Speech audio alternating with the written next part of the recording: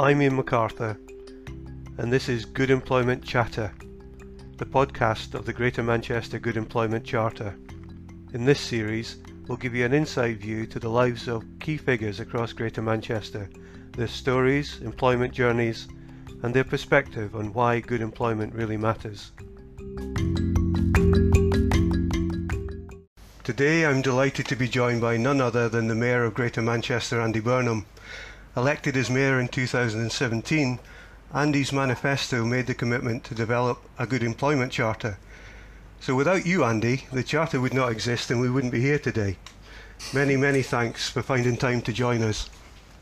You're welcome, Ian. No, it's great to be with you, and it's really a great thing to have this podcast, taking the conversation about the Good Employment Charter out, getting more people involved. So well done to you and the team for launching it. Thanks, Andy. You've had a long career in British politics. You served in Gordon Brown's cabinet as Chief Secretary to the Treasury, but also as Culture Secretary and Health Secretary through to 2010. You served as Shadow Home Secretary from 2015 to 16, and of course were the MP for Lee from 2001 to 2017. I'm really looking forward to chatting to you today about the challenges ahead and how the Good Work agenda can help drive forward your vision for Greater Manchester. However, before we get into the issues of the day, Andy, I'd like to start where we'll begin with all our guests in this series, with a personal perspective and reflection on work and employment. So before your political career, can you tell us where it all started for you? What was your very first job, perhaps even as far back as a Saturday job or a holiday job? Well, I think when you read out my CV there, Ian, people would be thinking, my goodness, he's never had a real job, has he? With all of those political roles that I've done. But I did in the past have a real job. There was a lot of Saturday jobs and bar jobs, that kind of thing. But the one, I guess, that was the sort of first meaningful job, Ian, was my role as an unpaid reporter on the Middleton Guardian. That was my first job out of university. And I guess you can tell by what I've just said there with unpaid reporter, it took me into the realms of not the best employment straight away. And I certainly remember that experience quite vividly, actually. So tell us a bit more about that, Andy. What was your day like? What were your bosses like? Did that give you any insight into what good employment might look like? Well, newspapers are a tough environment anyway, Ian. And I'd just come from studying English at Cambridge. So, I was full of all highfalutin phrases. And the great thing about that job was, it really brought me down to earth. And I learned there that, writing simply and clearly is a greater skill actually than, flowering it up for a Cambridge essay. So I learnt a lot, and actually I wouldn't swap it, but it was a very difficult environment, and the media always has been, hasn't it, where organisations are able to trade on young people's desperation to get a break in the media, to not pay them very well, if at all, or also not necessarily to treat them properly. And I was certainly the office whipping boy. If something went wrong, it was I was the one who got the flack. And to cut a long story short, I eventually walked out of that job, Ian. So I learnt a lot in a very short space of time. Oh, that's interesting. I caught on the fact that it was an unpaid role to start with, Andy. Never mind a real living wage. And I've always been really strong on this point, Ian, as a result of this experience. When I left university, I saw friends of mine walk into unpaid internships at places like The Guardian and the Times, and because they had parents with connections who could afford to keep them in those roles. So I didn't have the connections, but nor did I have the money to sustain myself unpaid, travelling to and from Lee to Middleton every day. So in the end, although I walked out because of the way I was treated, I couldn't really sustain it anyway. And I've always called very strongly for paid internships for young people, because the lack of them means that it's people of a certain social class who then populate the media and the legal profession and financial services, because obviously they can afford to do an unpaid internship or an unpaid position. So I've long had very strong feelings about that. And as mayor, I've tried to bring through work shadowing opportunities for young people that are properly supported. Yeah, and there's a whole range of initiatives across GM that, like the GM Bridge, that expose people to work and build those relationships, which are fantastic. Andy, so that gave you maybe a flavour of what an unfair workplace could feel like, and maybe drive some of your feelings towards a more equitable workplace. But was that experience formative in thinking about work fairness and maybe your notion of working in public service at that stage, and then leading on to political aspirations? How did that work? Yeah, it was. So this was the early 90s, Ian. It was, I say, I wouldn't swap it. It was a good experience, but I did get a kind of strong sense of the injustice of working in an environment where, people are kind of trading on your desperation to get on in life. And, it's something that did stay with me, and then informed some of the political campaigns I kind of ran in later life. I used to have a phrase about kids without connections, how much harder it is for young people who don't have parents on the dinner party circuit and all of that, able to open doors for them. That's still a fact in this country, isn't it? Social mobility is still a bit of a myth at times for a lot of people, just because they never get through the door in the first place to be able to prove themselves. So I do feel that very, very strongly indeed, and it has always kind of formed my kind of political responses. I remember something when Labour was in government, in the education maintenance allowance. I was a really big supporter of it because it was a little grant that was given to 16, 17-year-olds to follow their dream after secondary school, to go to the college of their choice and to support them to aim high. And when it was taken away, it was the cruelest of cuts, actually, I always felt. So the free bus pass for 16 to 18s that I've brought through as mayor is very much intended to replace that. It's about saying to young people at that age, there shouldn't be any barrier in your way of you aiming high and going to follow the thing that you most want to do. And in a simple way, the R-Pass is intended to send that message to our amazingly talented teenagers across Greater Manchester. Andy, I can't identify more strongly with what you've just said. I'm a little bit older than you, and when I grew up in Scotland, and I grew up, my dad died when I was 10, so I grew up with with just my mum and my sister, but there was no way I would have got to university had it not been for an education grant at that stage. So that was the biggest element of social mobility that facilitated my move to from a working class family into the first person ever to go to university. So it's that sort of intervention that really made a difference personally, and I know it makes a difference across Greater Manchester now. Good employment conditions have always been at the heart of health and well-being. Go back to our industrial ages, but the pandemic has revealed just how important it is for the resilience of our communities going forward. Over the last year, Andy, it is now a year. What lessons have you taken from the past 12 months? I think there's a very simple one, Ian, that's staring us all in the face, and that's the nature of people's work affects their health, whether they will have good health. And one of the things that the pandemic has done, I think, has maybe shocked us out of our complacency when it comes to the nature and quality of people's work, because clearly some people are very exposed to ill health because of their work, and I hope the pandemic will bring a new focus on that issue. I think people have lived parallel lives over the last 12 months. There have been some people zooming away at home and finding the whole stay-at-home thing pretty all right, actually, and there's others who've been out at work all year, have never not been out at work, in a situation where their pay and their contract of employment doesn't support them to take time off work should they need to or be asked to do so by the contact tracers. It's very clear to me that this has been a a very different experience depending on where people live and what job they do.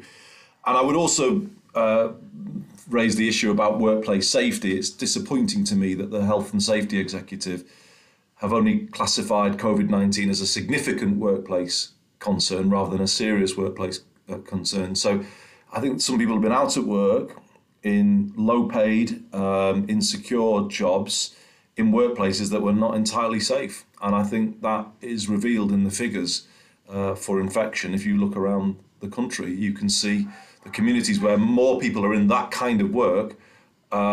You can see the communities where that is the case, and you can see that reflected in the infection rates. And moving forward, Andy, the notion of Build Back Better, and we're seeing a little bit of light at the end of the tunnel, perhaps. How do you see good work playing out as we move forward and start reopening the economy again? I think we've got to change the conversation, and I think that's why I said at the start I really welcome this podcast, Ian, and this chance to talk about these issues in depth. How do I see it playing out? We've got to make the moral case for good work in terms of allowing every one of our fellow citizens to have good health and a good life, and that their work shouldn't damage that. But also the business case. It can't be good for companies, can it, to have people in work who really should be off ill. It just cannot make sense. And yet we've kind of adopted a very short-term view of these things, where we kind of hammer down people's terms and conditions, we strip away their security.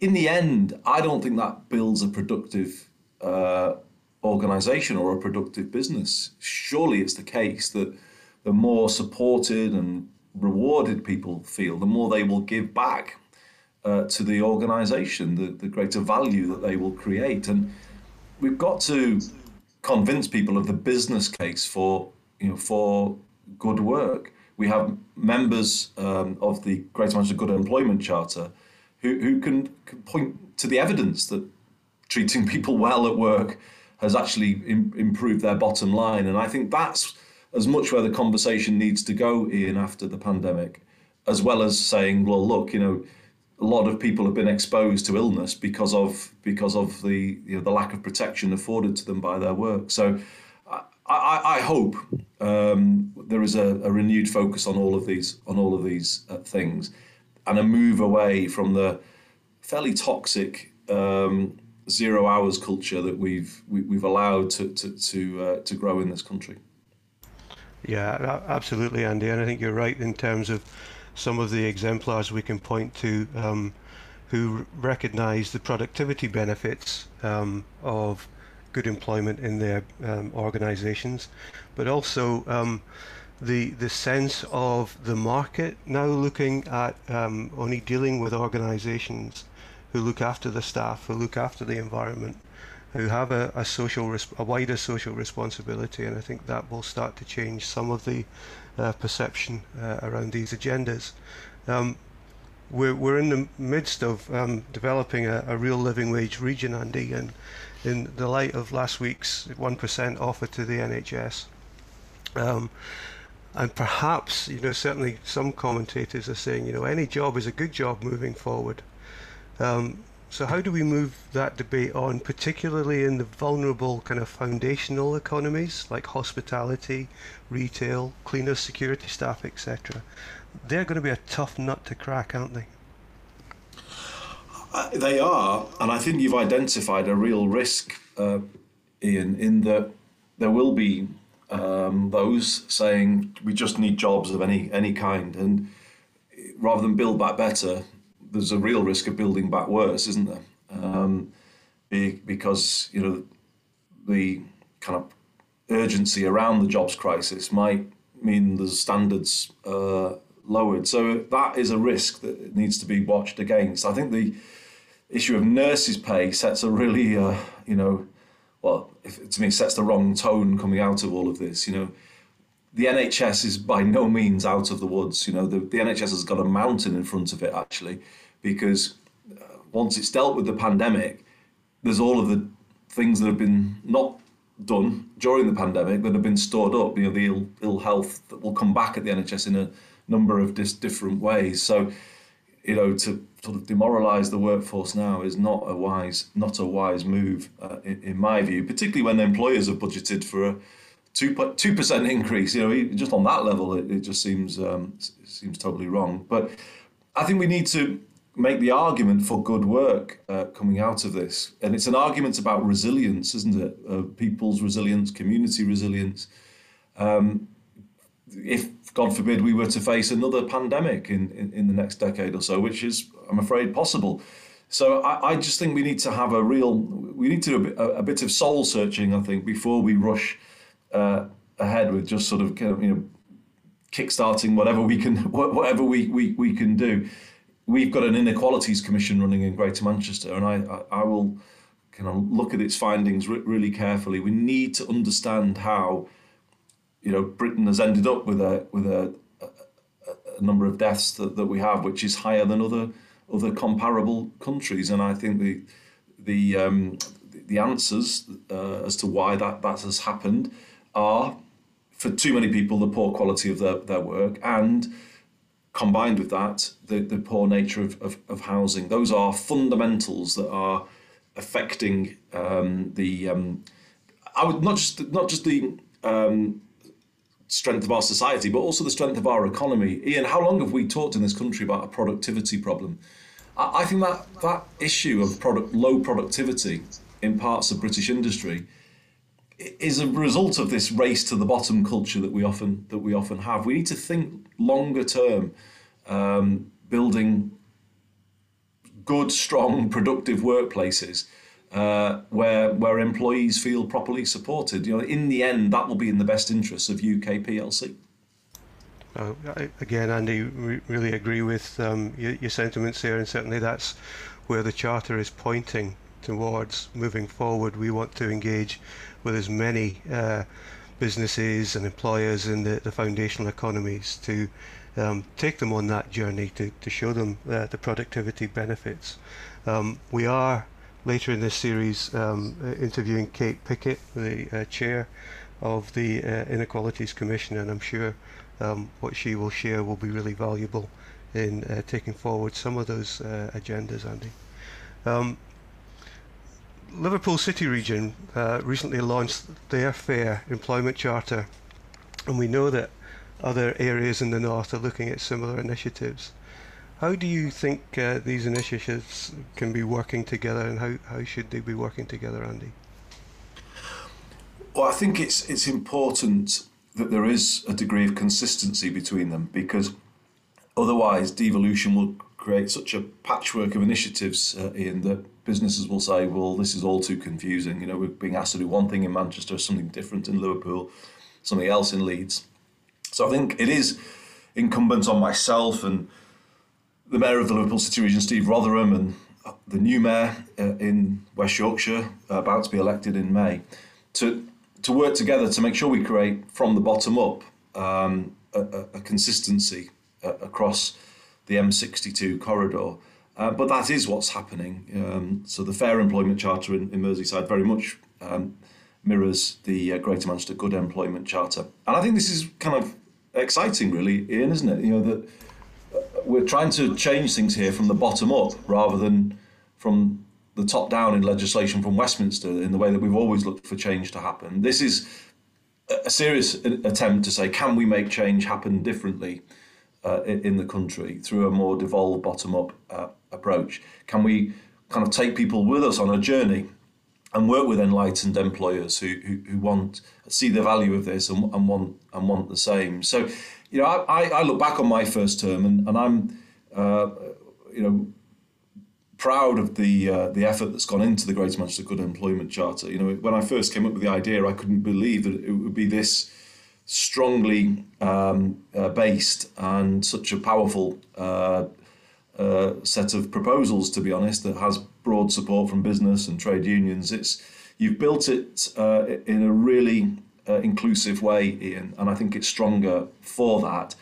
And it's ready now, I think, to provide an answer to the world we're about to go into. And I really hope that people will start buying into this, and we can show that devolution in England which is different from the devolution in Scotland and Wales, which is still quite top-down devolution, actually.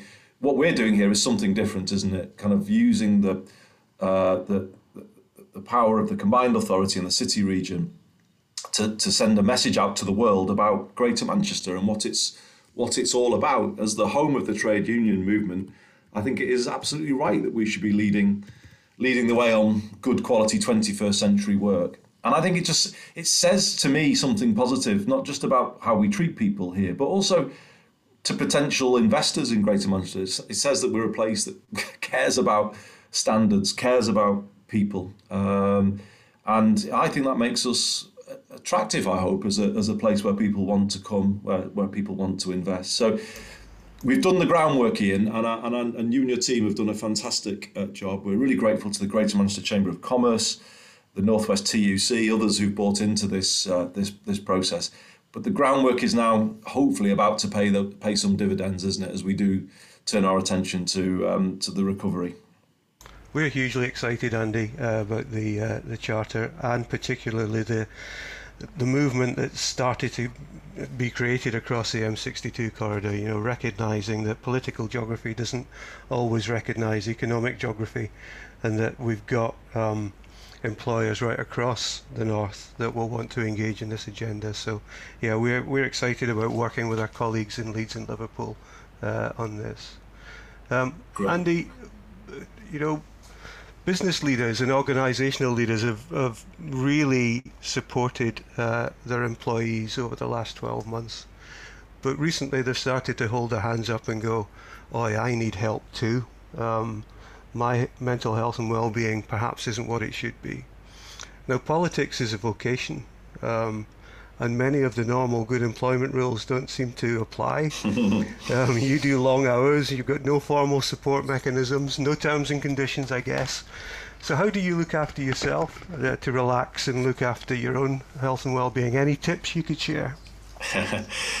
Well, you certainly know what you sign up for when you go into politics, Ian. So I wouldn't want to seek sympathy, but everything you describe is true. It is a tough environment at times, and yeah, I've learned over the years to take the good bits in not getting carried away and not get too down when the bad things happen. You've just got to try and keep a steady course and focus on what you're trying to do. That's what the tip I would say, and this applies to anybody in any walk of life or any field of business. If you know what you're trying to do, the difference you're trying to make, just keep focused on that, because that should be the thing that motivates and inspires you to keep going. And if it's a meaningful change that you're trying to bring about, then I think you end up being able to sort of take the bumps and the knocks along the way. In terms of a more immediate coping mechanism, it is running, I have to say.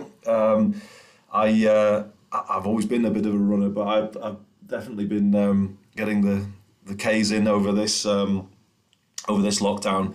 And the thing I think about physical activity, and maybe everyone's had this experience to a degree over the last year, Ian, it does help you cope, be it walking, cycling or running. We often solve physical activity in this country on the benefits to physical health. That later down the line you'd be less likely to have a heart attack or diabetes, or it may help you control your weight or something like that. I think we need to sell it more on the mental health benefits. Physical activity allows you to instantly feel better. It's like an instant hit, isn't it? You immediately are better able to face the day if you've gone out and done something before you start work. And I kind of I'm so seized of the truth of that. And I just, will really want to work with our colleagues at GM Moving to sort of, get that over to people. It helps you cope. It builds that bit of resilience. It gives you a lift. It lifts your mood. It reduces stress. And a lot of the work we're doing in Greater Manchester around the B network and investing in better walking and cycling infrastructure is very much linked to this idea of a more active city region. I think that is a part of building that health resilience within our communities, and mental health resilience too. We've got a great working relationship with Greatest Sport, Andy, and we're promoting their toolkits for workplaces all the time, and the whole GM Moving initiative is something that we'll promote heavily with employers, especially through these times as people are struggling at home. They do need to get out, and I know myself, I've discovered walkways and pathways I didn't know existed in the last year. Just as trying to do exactly what you say, lift your mood with a walk in the morning. Andy, thank you so much. Really insightful. Finally, if you were to speak directly to GM employers, is there one thing you would ask them to consider doing to help us build back better? It's a simple ask, Ian. It's join the conversation about the Greater Manchester Good Employment Charter. Look into it.